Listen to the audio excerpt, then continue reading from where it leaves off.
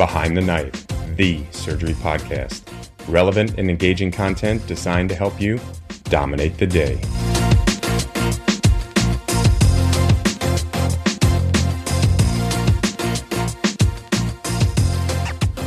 Welcome to Behind the Knife. We are very excited about a Principles of Financials series that we are starting here, and we are lucky enough to have Dr. Jason Mizell, who is a colorectal surgeon, a professor of surgery, the director of business of medicine, and the program director for the transitional year program at the University of Arkansas. He also recently won the White Coat Investors 2020 Financial Educator of the Year. Welcome, Dr. Mizell, to Behind the Knife. Thank you so much for the invitation, and kudos to you guys for doing a finance lecture on a surgery podcast. So this is something that, as you guys know, is not very commonly covered. So I'm delighted that y'all are willing to venture out and go away from the norm a little bit. So thanks for doing that. Yeah, we do think this is kind of critically important, as we'll get into here, for preventing burnout and setting people up for success. And so today's interview is actually based on a lecture that you sent me called How to Resuscitate Your Critically Ill Finances, which is a fantastic lecture. So Dr. Mizell, why should surgeons care about building wealth, and why are surgeons so ill prepared to do so? Well, I mean, wealth is, a funny thing, and it's not really a defined number. It's really more of a concept, and really what defines wealth is when you don't have to work anymore. So for a lot of people, that will be different amounts of money in retirement, but the end result and the goal is the same, which is wealth. And the reason why we want that is not just to say we have a lot of money, but it's what wealth can get us. And wealth has been shown in a lot of studies to provide less stress, because when you don't have much money, you can't have things like functional cars, and you can't keep your bills on or your lights on at your house. And so basic needs must be met with some money, but when you get to a certain point, more money doesn't necessarily provide more happiness. But as far as our job goes, when we do get to that point of wealth, it does reduce burnout. It's been shown that whenever we are at a point where we are financially set, that we can start doing medicine for the reasons that we went into medicine, which is to take care of patients, to do good surgery, to cure cancer, whatever it may be. And so when you go to work because you want to rather than you have to, that's a big burnout reducer. But it also sets you up to be very flexible with your schedule. Whenever you don't have to work, you're able to work as much or as little as you want. And if you want to take Fridays off, you take Fridays off. If you want to work half days, you work half days. You want to spend more time with your family, you spend more time with your family. And it makes it to where you're a better negotiator. Whenever your money is set and you've got a good source of income, then you don't have to take low salaries or work in cities you don't care for, or be around maybe partners that aren't treating you as well as you want. And so it allows you to leave when you want and to negotiate contracts like you want. So it's about getting to where you want to be work-wise. It's about reducing burnout, and it's about putting you up for a better negotiating position and financial security. So why do you think surgeons are so ill-prepared when it comes to finances? Yeah, it's really not just surgeons. I mean, really, it's all of us in medicine for the most part. It's slowly getting a little bit better, but it's a problem because, we go, most people that go to medical school have no financial training in undergraduate studies. So they don't get finance in undergraduate, and then they go to medical school, and we don't get financial education. And so we enter into this world of residency where we start making money that has financial decisions that we have to make, but we don't get taught it. And then suddenly we come into large salaries and we venture into a financial world that is very jargon heavy and very hard to understand and very tricky. And a lot of financial advisors don't have the same altruistic, put the other person ahead of yourself kind of mindset. And so we have a big lack of knowledge when it comes to finance because we've just never been educated and never had time to self-educate because we're learning how to be good surgeons. And suddenly we venture into a world that's fraught with a lot of potential pitfalls and just puts us in a really bad position. So you have 3 principles of success and 3 pitfalls for failure in this lecture. Let's start by discussing your first principle of success: love your future self. I've heard this phrase a lot. It took me a long time, sadly, until I really understood what it means. But what does it mean to pay yourself first? Yeah, so when I came up with that, that first slide, that was my first in my points, because in my mind it's the most important. And what that means is loving your future self is saving for retirement. And the way we do that is we pay ourselves first. So what we should do is one of the first things that should happen with our paycheck every month, money should be taken out to be put into a retirement account so that ultimately, whenever it's time for you to retire, there is money there for you. And the government likes the idea of you being able to take care of yourself. And so they allow some tax breaks and some ways to avoid having to pay certain fees whenever you follow this path of retirement planning. And based on my experience, I see that about half of residents really save for retirement. And so what that means is the other half are just spending all of their money every month. And that's a concern because what we typically say is, well, when I make X number of dollars per year, $300,000 or $400 or $500, then I'll have so much money where I'll be able to start saving. But really, it's a behavioral thing. And so that's why I was saying at the beginning, we should set ourselves up to where money should be taken out at the very beginning every month rather than paying yourself last, which means take care of all my bills, all the things I want to do each month. And if I have some money left over at the end of the month, I'll throw that in retirement. That, as you probably already know or would assume, is at the end of the month, for whatever reason, we never have any money left over because we're really, really good at spending and we're really terrible at saving.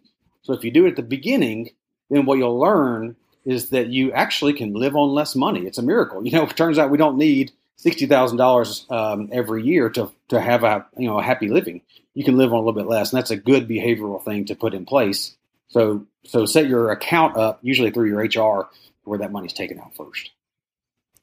So for, those out there in residency, junior staff, how much should they be saving for retirement and where should they start? If they have an employer, 403B or Roth IRAs, traditional IRAs, how do we start with this?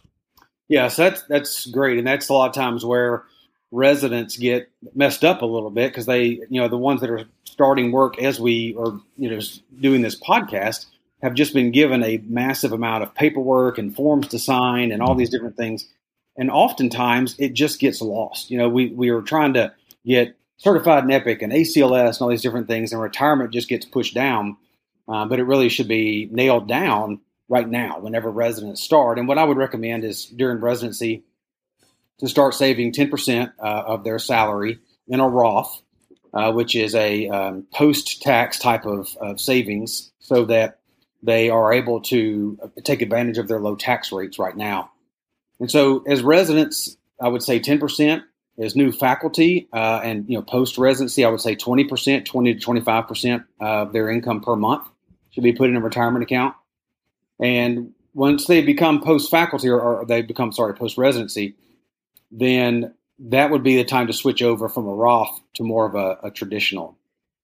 And then the letters at the end or the numbers at the end typically signify what type of plan it is. So for residents that are at state institutions, like at UAMS where I am, they would get a Roth 403B because the 403B means a not-for-profit. But if they're at a for-profit type institution, that would be a 401k. Same concept, same type of plan, just a different set of numbers for the type of plan to designate what type of employer you have. But suffice it to say, what I generally recommend is that as residents, it's a Roth, and then when you're done with training, switch over to the traditional, and that way you've got some diversification in the type of plan that you have.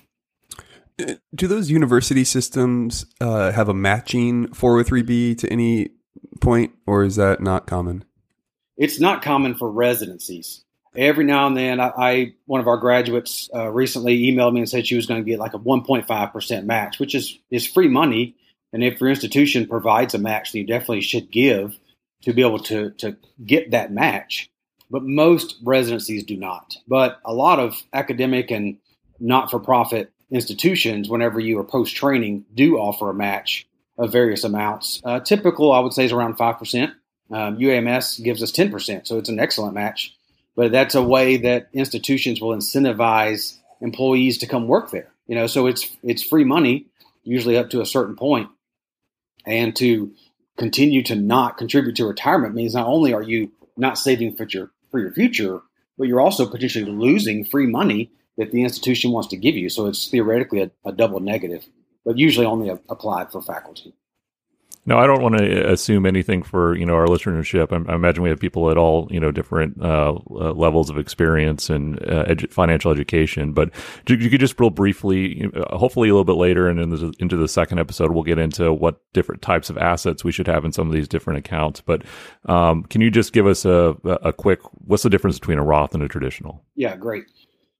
Yeah, I think that's exactly right. And I want the listeners to know that, the stuff that I am talking about, I did not know any of this when I finished my residency. This has all just been through blogs and self-education and podcasts and books. And so you don't have to have, a CFP or a CPA or any MBA. None of that is necessary to learn this kind of information. It's just good, I'd say quote unquote basic finance that can be self-learned. So I don't want our listeners to think that I know a lot of this because I've done extra training. I haven't. I just self-educated. But you're exactly right. So the Roth and the traditional, it matters particularly. The difference is when are the taxes paid on the money.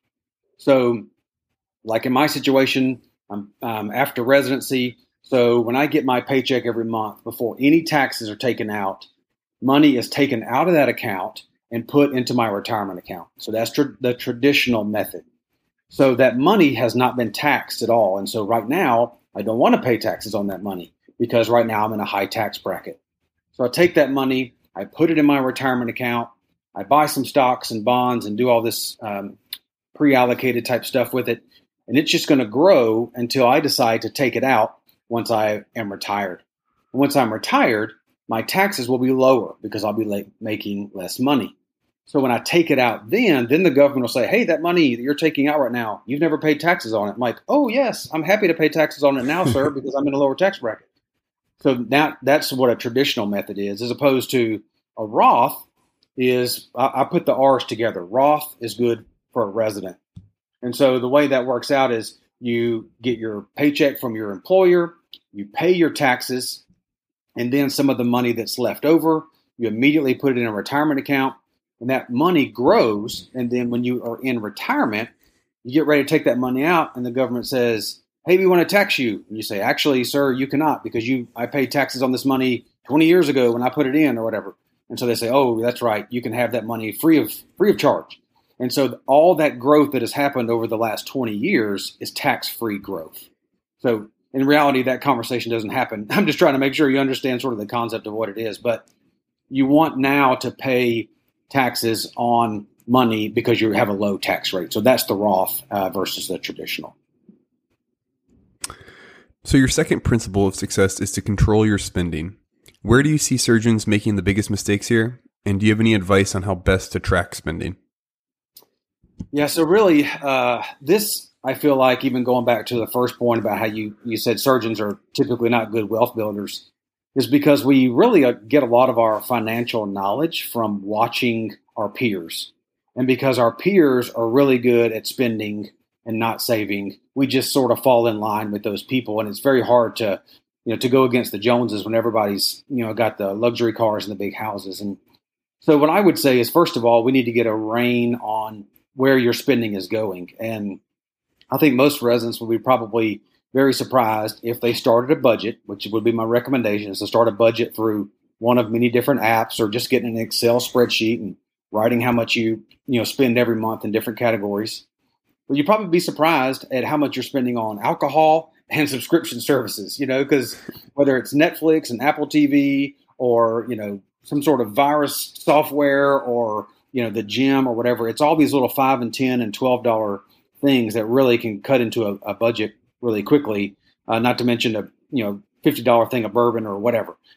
So working on controlling your spending is really about seeing where all is your money going, what is really necessary, and then putting parameters around yourself in those areas so that you can put money in areas that really do matter, which, as I mentioned earlier, is retirement, and then working on killing high interest debt. So it leads nicely into the third principle, which is kill your debt. So do we have a mindset problem when it comes to debt, and which debt, when it comes to killing the debt, which should we focus on first? Yeah, I think we really do have a mindset problem. it's a doctor problem, and I think that it's just an American problem as well. Is we just get used to debt. It's just something that is almost assumed, is that when you have a decent salary, then you can use it to take out loans and different things. And there is definitely some benefit to leveraging money and working the system, but we just get used to carrying it out for really long periods of time. And whenever we are in debt, whether that's, the average med student's $200,000 in debt, whether it's that, or whether it's whenever we're actually have zero net worth, still going out and buying the luxury car or the very nice house or whatever, while we are forgetting that, we still actually owe $200,000 and we really aren't making that much money, and we have actually nothing saved in retirement yet or whatever. We are totally blind to areas of big need, and our eyes are really wide open and excited for these new toys that we want and arguably deserve after years and years of delayed gratification, but not to the point where we would want to be detrimental to our future long-term plan because we spend. So the order in my mind in killing your debt is, after the retirement is saved, the next priority is high interest debt. And generally, that's going to be credit cards for sure. But then secondly, it's going to be generally student loans for those people that are still in federal programs like Repay and things like that. So working on those high interest moments of debt is going to be really, really critical. And we have a great episode later in this series about exactly how to kill your student debt. So look forward to that episode. Great. So now let's discuss some pitfalls. The first pitfall is accumulating things, not memories. Tell us about this pitfall, and can you explain the difference between depreciating and appreciating assets? Yeah, this to me was very eye-opening when I first started reading books to this point. There's a book on how to think about money. That's the title of that one, which was really good. There's a new one, The Psychology of Money. And these books began for me to really help me think, what really is my goal of wealth? And our goal, as I mentioned earlier, the few points there, but wealth is really about control. It's really about having control of your life where you can kind of do what you want when you want. And so we want to use our wealth generally to gain time, because there's lots of studies out there that talk about how wealth and investing it in items is not near as fulfilling as investing it in things that matter to you. So for this to be effective, you have to take a step back and figure out, what is really fun for me? What does matter? If I had all the money and I could retire right now, what would I do? And I think in medicine, particularly in surgery, because we dedicate so much to our field, we can quickly forget what is fun for us. And we forget about hobbies, and we forget about our family, and we forget about things that we just like to do and that we're good at outside of medicine. Because surgery, as you guys know, is very demanding and it takes a lot of time. But when we're starting to begin to really get our mind wrapped around our craft of surgery, we need to not forget what is our ultimate purpose. And as I mentioned, the accumulating things, not memories. What I mean by that is for me, every time as we mentioned, or we're shooting through whenever we were trying to get this episode going, I went through like 3 pair of headphones, and I was about ready to throw them all at the door because these techie things were driving me nuts, right? But whenever recently my wife and I went on the Bourbon Trail through Kentucky, and every time I think about that trip, my memories grow more fond. And every time I open a bottle of bourbon that we got on that trip, we talk about that and we think about it and we enjoy those memories so much, as opposed to irritating iPhones or broken down cars or house repairs or whatever. When those things happen, doesn't matter how awesome your house is, it's still super irritating when you come home and the washing machine doesn't work or there's a leak in the pool or whatever.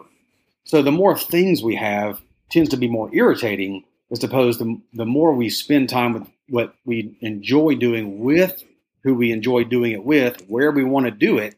Those really provide a lot of happiness and satisfaction for us. So that's kind of what I mean by that concept. Awesome. So another pitfall that you mentioned is trying to beat the stock market. So why is this a bad idea? Isn't that what we're supposed to be doing? We're supposed to be beating the market, right? Yeah. So this, I would say, is a big area where doctors get nailed by the financial industry. I would say one of the first areas we get taken to the cleaners is oftentimes buying whole life insurance, which generally is bad idea and probably will be discussed in other episodes, or we can discuss or whatever. But that's the big one that financial industry sort of preys on us. But then number two is we either think, A, because we're generally really smart people, we can probably figure out the stock market and beat it, or we give our money to people that are in the financial industry who say they can beat it. And both of those concepts have neither been consistently proven to be right over time ever. And so we, like to think because we're in medicine, maybe if we know more about some sort of new, Johnson & Johnson product that's coming out that will be big, maybe we should invest in this drug or this equipment, and it's going to be big because we see how it benefits patients. It's not consistently been shown to be true. So whether it's Tesla or whether it's Bitcoin or whether it's meme stocks, like GameStop and some of those that shot way up, trying to figure out the peak and the fall of the market, and particularly for individual companies, is impossible. Nobody can consistently do it over time. Even the people whose job is to figure it out can't figure it out. So the best thing to do is, rather than trying to beat the stock market, just settle for what the stock market can give you and just ride the wave, because there's been no 30-year period in the history of the American economy since the stock market started where if you invested at the beginning of 30-year period, where 30 years later, you would have less money than when you started. It's always one of capitalistic growth and improvement in interest rates for the stock market as far as gains to be able to capture that and get where you want in retirement. So trying to pick individual stocks is a losing man's game. Generally, what I would say, if somebody's really interested in that, I would do absolutely no more than 10% of their entire portfolio into trying to do individual stuff, because it's white collar gambling. It's kind of fun. It can be, and when you do well, it's really exciting. But as Jim Cramer always says, pigs get slaughtered. So you have to be careful about being greedy and really wanting to stay in the game too long, because you can lose. I want to take a second. You brought up the whole life insurance. We have an episode that we talk about disability insurance extensively, and we kind of briefly touch on term life insurance. I recently had a financial advisor that I talked to who said, "Oh yeah, I don't have whole life insurance. I have hybrid. It's a hybrid insurance." And basically, I figured out later that it was whole life insurance with a kind of different makeup. And this is like, he knew I was a doctor, and this was like the first thing he wanted to get me. And thankfully, I didn't end up going with this person. But can you just briefly talk about why whole life insurance is a bad deal? Yeah. So just to make sure people are understanding the difference. So term life insurance is where you buy a policy that covers you for a set number of years, typically 10 years, 20 years, 30 years. Those are the standard. And it's really what you're wanting there is whenever the term runs out. So right now I'm 44 years old. If I bought a 20-year life insurance policy at age 64, I really shouldn't need life insurance anymore, because my kids will be out of my house. My house should be paid off. My kids should be through college. My debt will be gone. And so I don't really have, other than maybe a little small thing to pay for my funeral expenses, I really want to have dependents that are depending on me at that point. So there's not a whole lot of reason to have life insurance for my entire life. But that's what whole life insurance is. It is, you start paying a premium now, which can be anywhere from 8 to 10 times per month what a term life insurance policy may be, but you have it your entire life. Well, what typically the financial industry would say is the money that you're putting in every month also, to a small degree, builds up a kind of an extra account. And so they'll tout it as, hey, this is not only life insurance, but it's also a way of saving money, because, wow, you guys are doctors. You're going to need areas to save money because you're going to have so much money coming in. You're going to be looking for places to store it. And this life insurance policy is a great place to do that. Well, as it turns out, it's a terrible place to do that, because they take a lot of very high fees out of your money. The return on the investment, because you're giving a little bit of money and then they're investing that in the stock market, typically through what is called active trading, which means typically there's very high fees with that as well. So there's high commissions, high fees. What they put it in is generally not good. And so there are so many better ways to do the kind of estate planning that a life insurance policy would be beneficial for, rather than having to pay all those fees and commissions and all that. And it was actually an article, I think within the last week maybe, on the White Coat Investor, where he did a side-by-side comparison of what people say whole life is good for and what the better alternative is on the right side of the little graphic that he created. And it's excellent. And so it's a way just to basically kind of rebut every argument that the financial sector would put against you. But absolutely, whole life is we always say it's much better to be sold than bought. And just to put some numbers on that for our listeners, and correct me if I'm wrong here, I would say a term life insurance for a relatively healthy person ranges kind of $50 to $100, say for $1 million. Would you say that's about right? Yeah. And so you're looking close to $800 to $1,000 a month for a whole life policy. Is that sort of ballpark? Yeah, that's right. And people could pay $800 to $1,000 a year, for a term life insurance if they get it early on and they're otherwise, healthy and don't have many dependents and things like that. A lot of factors that go into that, but you could pay the same amount per year for a term policy. And those, unlike disability, the term policies are not real tricky. Like disability has lots and lots of variations on it that can make trying to figure out about disability really hard. Term is really easy. It's black and white. You're either alive or you're dead, right? It's like it either pays or it doesn't. So it's really easy. So there's a lot of companies that will do term, and they're all generally pretty safe. The disability is where it gets really, really tricky, and that's the big six and own occupation definitions and all that stuff. Okay, your final pitfall is buying the doctor house. Why is this a bad idea, and what should new attendings do instead? Yeah, so generally I would say when you look at buying a house, that's generally a really good investment, right? Because we have a place to live. It's a place you can call home. It's nice to settle in. It's a way for you to have equity, which means like value, which is net worth. So houses are great, but generally early on in our careers, we move around a lot and we don't know much about the new area or our partners or the job environment. And so a lot of early doctors will only stay at a job for a couple of years and then move. And so whenever we buy a new house, it takes about 5 to 7 years to overcome all the money you have to pay whenever you close on the house. And so there's bank fees and realtor fees and all that. So it takes a while to recoup that. And if you're selling homes every 2 to 3 years, you'll never recoup that. And so it really becomes a losing investment. So that's the first thing. But the other thing I think about, and the reason why I say it's a mistake to buy the doctor house, is because typically what a realtor is going to encourage you to do is to buy a house that they'll use 2 different rules of thumb. One would be whatever your yearly salary would be. If you double that, your house should not be more than that money. Or another way they'll say it is, if let's say you're bringing home $10,000 a month, well, your house note should be no more than 30%. So they'll say your house note should not be any more than $3,000 in that scenario. That's still a lot. Most people in very conservative, reasonable, looking out for the doctor world would say about 14 to 20% is a much better rule of thumb than 30. I don't know if you've ever read the chapter in the book Freakonomics. That's by a couple of economists. But they have a chapter in there where they talk about the real estate market and realtors themselves, about how they are so incentivized to sell the house, oftentimes against the buyer and the seller's best wishes. So it's a very interesting chapter.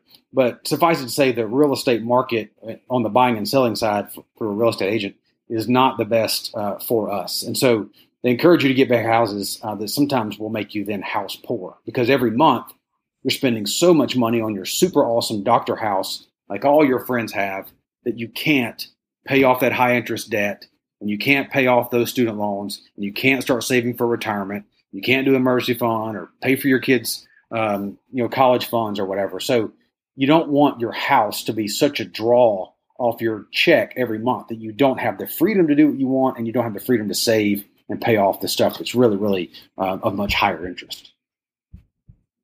Awesome. Okay, so just to wrap up part 1 of this discussion, how can we learn more? I know there are probably residents and junior staff out there that are thinking, "Oh my God, I'm just so far behind." So, what advice do you have for them? Where can we educate ourselves, and what are some first steps? Yeah, so the whole financial sector can be pretty intimidating, but really, unlike medicine, where research has really made us much, much better doctors because we have all these medical breakthroughs, research through and through the years of finance really hasn't made us better investors, right? If you want to study how to get rich, you don't study interest rate returns, you study greed, right? I mean, that's the way, because really greed is the issue with us as human beings and particularly for us as physicians. So I would say, first of all, sort of be introspective, look at ourselves and figure out what you really want and where you want to be down the road. But really, self-educating is excellent. And there's a lot of good resources. And earlier I mentioned the White Coat Investor. I think that's an excellent resource. And he's on podcasts. He's got very easy to read books. And I would say just start educating somewhere, whether it's Audible, which is what I do. I have a book per month that I get, and it forces me to read something. And so as you, like I said earlier, pass your boards, you get, past these hurdles, then really start crunching on these other areas. And whether it's, paper books, Audible, podcasts, just start somewhere. But there's a lot of very good ones, and they reference each other. Facebook groups are some good ones. But just start somewhere and just start making little changes, because even something as simple as creating a budget can really help you rein in some spending on as you go in the future, and your future self will thank you a lot. Great. Yeah. And I just want to make a quick plug. You mentioned Audible. Something I came across this past year is Libby, and all you need is a library card, or at least a library account. And you can get almost any audiobook, any book, as long if it's a new, if it's brand new, maybe not. But so, one book you mentioned, and I highly recommend, is The Psychology of Money. Just came out this past year, and it really kind of breaks down a lot of what you talked about deciding kind of, what is the goal of all of this, and making smart financial decisions. So, check out Libby, free app. And so, so Dr. Mizell, thank you for helping us with this. We're excited to have one more episode with you where we dive a little bit more into the details for those that want a little more information. But thank you for this awesome episode. Happy to help. I appreciate you guys having me on, and look forward to the next episode. Be sure to check out our website at www.behindtheknife.org for more great content. You can also follow us on Twitter at Behind the Knife and Instagram at Behind the Knife Podcast. If you like what you hear, please take a minute to leave us a review. Content produced by Behind the Knife is intended for health professionals and is for educational purposes only. We do not diagnose, treat, or offer patient-specific advice. Thank you for listening. Until next time, dominate the day.